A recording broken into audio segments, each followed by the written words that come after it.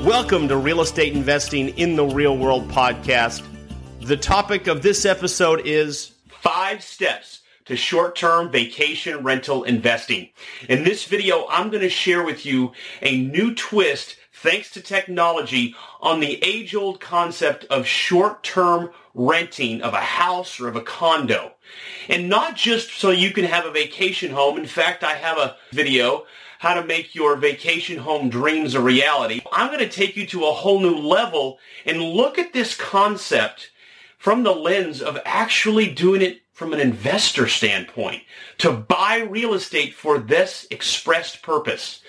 And things like Airbnb, VRBO, HomeAway, and now to a lesser extent TripAdvisor, this is an amazing way to make more money with a rental than the traditional way. I have a video called 3 Ways to Turn a House into a Cash Flowing Machine. And in that video, I introduced this concept of being able to produce more profits with the same house by converting it into a short-term rental and a vacation rental. Now, to be clear, you don't necessarily have to be in some far-off Caribbean island or some ski resort to make this concept work. It can work in a lot of places because in a way it's competing against hotels and motels.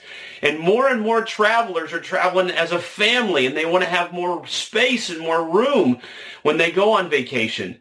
And thanks to technology, we can now put this all together and put it into your hands as opposed to just some select local property managers.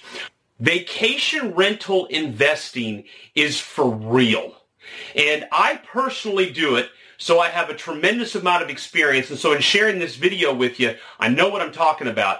And it can make you a lot more money than the traditional rental. So here are the 5 steps. Step 1 in being able to do this is somewhat obvious. You need to research. There's a couple of things in particular I want you to research. The first is the legality. This is somewhat new in a way, the idea that someone can put their house up for short-term rent. And a lot of these houses are in little residential neighborhoods, and they're zoned as a single-family home. And so what happens is some of these communities, this is so fast, they don't even have laws in place for this kind of stuff. And then what they do is they change the law, if there is none, or they put one in place that says you can't rent it for less than 30 days. So I need you to do your research on the legality, because that could be a big deal killer. You get this going, you have all these bookings set up, some as far as a year in advance, and then boom, the government says you can't do it. So make sure you do your research on that. And then the next thing is you need to see if it's going to make any money. So you need to look into what other that are already on there, other properties, let's say HomeAway.com. That's an easy one to do it on. An Airbnb, that's another one. So go look at some, quote, competitors. See what they're running their nightly rates for, and then look at the calendar and see how booked up it is. You might even want to call a local property manager. Another thing I'm going to talk about here in a minute is a booking agent, and their organization could look into some of their statistics as well. So look at what it's bringing in, and the main number you want to get to more than anything else is the gross. What is the gross revenue? Now, I'm not talking about when they collect an extra 12.5% for taxes or a cleaning fee. I'm talking about the actual rental money that could go to you as the owner. What is the gross amount? And then you can start to look at, okay, if the gross amount is, let's say it's $45,000. Okay, well then how much are my utilities going to be? Because that's extra. And your normal rental would not have to pay for utilities. You know, you get your gas maybe, you got your electrical, you got your water, you might have your sewer and your trash. Then you're also potentially going to have cable and internet. Some people try to cut corners and not offer cable TV. Just real quick on that. But the cable organizations around the world have figured this out. And so what they do is they make the idea of just buying internet maybe like $75 a month. But if you go ahead and get the cable and whatnot, it's $85 a month. So oftentimes cable TV is not that much more expensive than internet, but travelers run internet as well. So you got utilities that you got to factor in there. You may have things like lawn care. That's another one. You may, if you have a pool, you of course have pool care. So you're going to need to look at what is the revenue you're going to generate because I'm not including taxes or insurance because you'd have that no matter what. But what kind of revenue you're going to generate, and is it significantly more than if you did a normal rental? So this is something that you want to do. You want to do your research, legality, and is it actually going to make any money? Number 2 is my personal favorite, the sweet spot property. That's the property that's going to give you the most beds at the least amount of cost, but also has all the amenities. Right, so if you're in the Smoky Mountains, it's going to need a view. Ideally, it's not incredibly difficult to get your car up the mountain, and maybe it's got a flat driveway. Ideally, it's a log cabin, not just some stick-built home.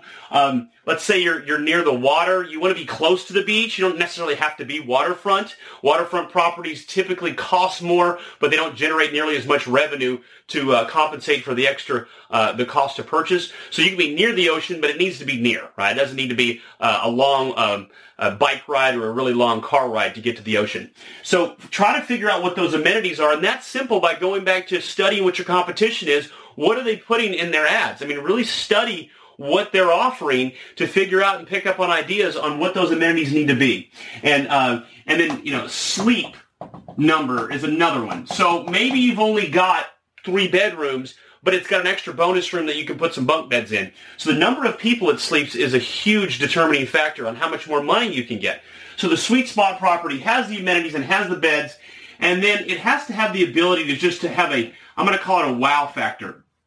So the wow factor is the idea, and you can fabricate some of this by the way in which you furnish the property and renovate it, but some way when people go there, they just love it. Again, I'm going to go back to the Smoky Mountains. It's got a great view. Or if let's say you're just in a major city, you're not in some super destination. It just needs to be maybe accessible to the subway or some way where it's got something there that people are really, really going to like. And if it's a complete dump, you're going to absolutely have to renovate it. Which brings us to number 3. Renovate and furnish. Now, you may not have to renovate very much, but usually there's certain things you may need to accomplish to make it far more traveler friendly. But this is where you really can win big, furnishings. If you make this place just wonderful, so you've got leather couches and you've got great things on the wall, you make it feel homey, you do all the little things, you've got all the pots and the pans and everything you need so that as a traveler you feel like you're at home, you can make up for some lack of amenities that a property doesn't have. Maybe it isn't all that close to the water as much as it should be. But if you can make it wonderful, if when people walk in, they're just like, wow, this place is great. You got plenty of towels, all those little things. They're not that expensive, but they make a huge difference. Now, this is by far the biggest separator from going to a normal traditional investing arrangement versus short-term rentals or vacation rentals. You're going to have to pay to get it furnished. And this can be $10,000, $15,000, $20,000. So this is definitely more difficult for those that are cash challenged because you can't usually borrow money on furnishings unless you get a credit card and those interest rates are too high. You have to have the cash to do it. But you have to look at the math that we started with on step 1. If it's going to make enough money, then the furnishings are negligible. In fact, many of the deals that I do, I can make up for the furnishings in a half of a year. I get them all paid off. So make it wonderful. Make it a home. And it will have a huge impact on your star ratings, which makes a big deal over time. But also it makes a huge impact on the ability to get these people to come back.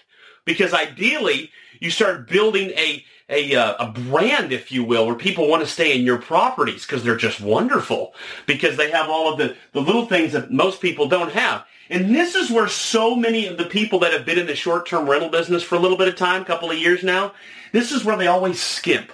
They always get cheap on the furnishings. Don't do that. This is where you can win and win big. As you can tell, my stuff. On my properties, I have amazing furniture. People love it. Even if the property doesn't have all the other details it should have, I can make up for it and then some in furnishings because they're going to stay in the property anyways. They're going to be in the property so much. If you got nice furniture, a lot of things else will cancel out. Number 4, booking agents. So with a short-term rental, especially on platforms like HomeAway, Airbnb, VRBO, TripAdvisor, they require you to respond in 24 hours or less. Well, that's not freedom, right? I mean, at least with a traditional rental, you just have to pick up your rent each month and maybe pick up a phone call or two, or you hire a property manager to do it. Well, a booking agent is kind of like a property manager, only they're more suited for this particular industry. So they're the ones that are handling those inquiries that are coming in usually on a daily basis.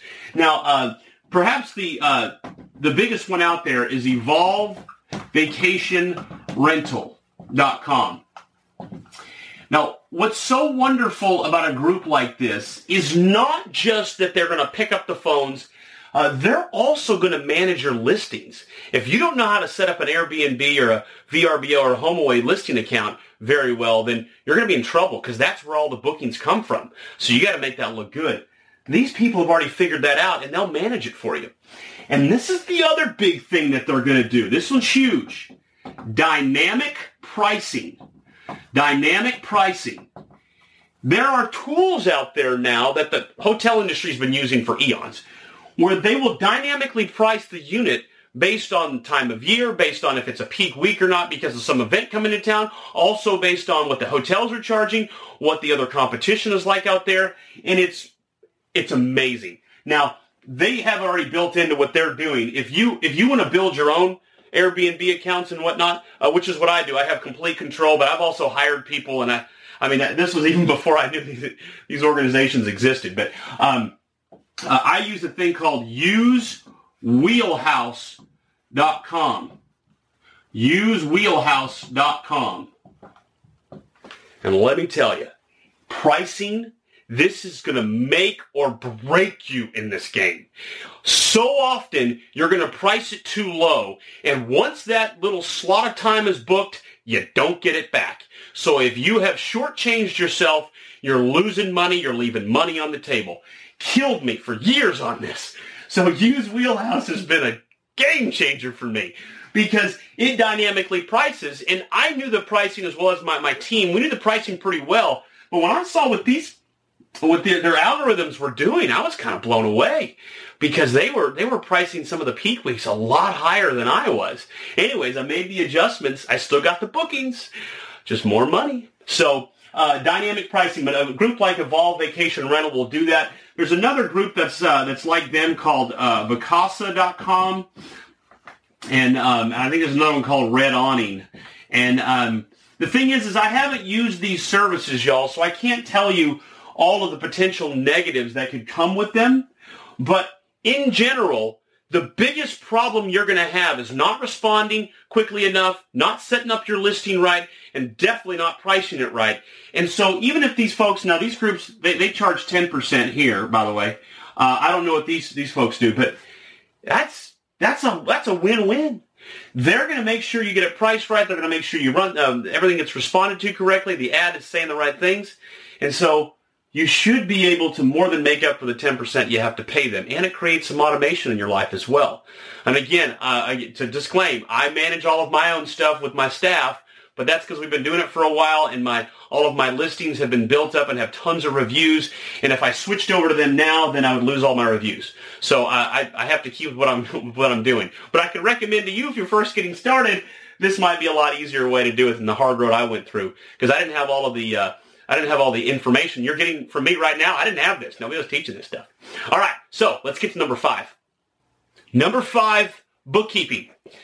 This is above and beyond the normal bookkeeping of a property management system. You now have to deal with what's called occupancy taxes. This is what hotels and motels have been dealing with for as long as it's been in place. 12.5% to 13% is normal. Now, this gets paid above and beyond what you get paid. You can charge this to the guest, so it's not like it's going to be an expense to you, but you do have to pay the government what you collect. And there's a service called My Lodge Tax that I just heard about that will do this bookkeeping for you. I already have a bookkeeper in place doing all this, but one of the most frustrating things about setting up occupancy taxes is setting up the licenses and getting all these things in place, these different government organizations to actually get this done. This could take a while. One of my properties took over a day to get all this done. We're talking like 10 hours to get it set up just so I could pay the government. So mylodgetax.com supposedly will do this for you. I haven't used them, but they're recommended by HomeAway, so they might be pretty good. All right, so those are your 5 steps. Research, Make sure you're picking up properties that actually can make the money we're looking at, as well as being legal. Number 2, the sweet spot properties being with the most beds you can get and also have those amenities that those travelers are looking for. Number 3, renovate and also furnish. The better you furnish, the better off you're going to be. Number 4, hire a booking agent. Now, I also failed to mention not only do they help with the listings and they can do the dynamic pricing, but they also can help coordinate with the cleaning and the maintenance. And then number 5, bookkeeping. It's important you pay your taxes as well. All right, now this obviously is a little bit more complicated than the normal traditional rental, but it can make more money, and there are a couple of other benefits I want to share with you real quick before we wrap up. Number 1 is that you don't have to evict anyone because they are travelers. They're coming in, they're coming out. It's fantastic. Evictions are non-existent. In the world of normal, traditional rentals, evictions are very common, and it's frustrating because the laws are set up mostly to protect tenants, so landlords typically get screwed. The next thing is you get your money up front. You're not chasing tenants for rent. They're paying you sometimes upwards of a year in advance. You're always getting your rental money. So I love this form of investing, but you do have to pick the right properties that are in a sweet spot, and you have to have done your research right, and all these things have to be in place. But when you do that, this can be a magical formula. You can make a lot more money for the same property you currently have that you might be doing a traditional rental on. All right, well, I'm Phil Pustiowski with FreedomMentor.com. If you want to become a market-leading, incredibly successful real estate investor, consider my apprentice program, where me and my team worked hand in hand and turned people into money-making machines.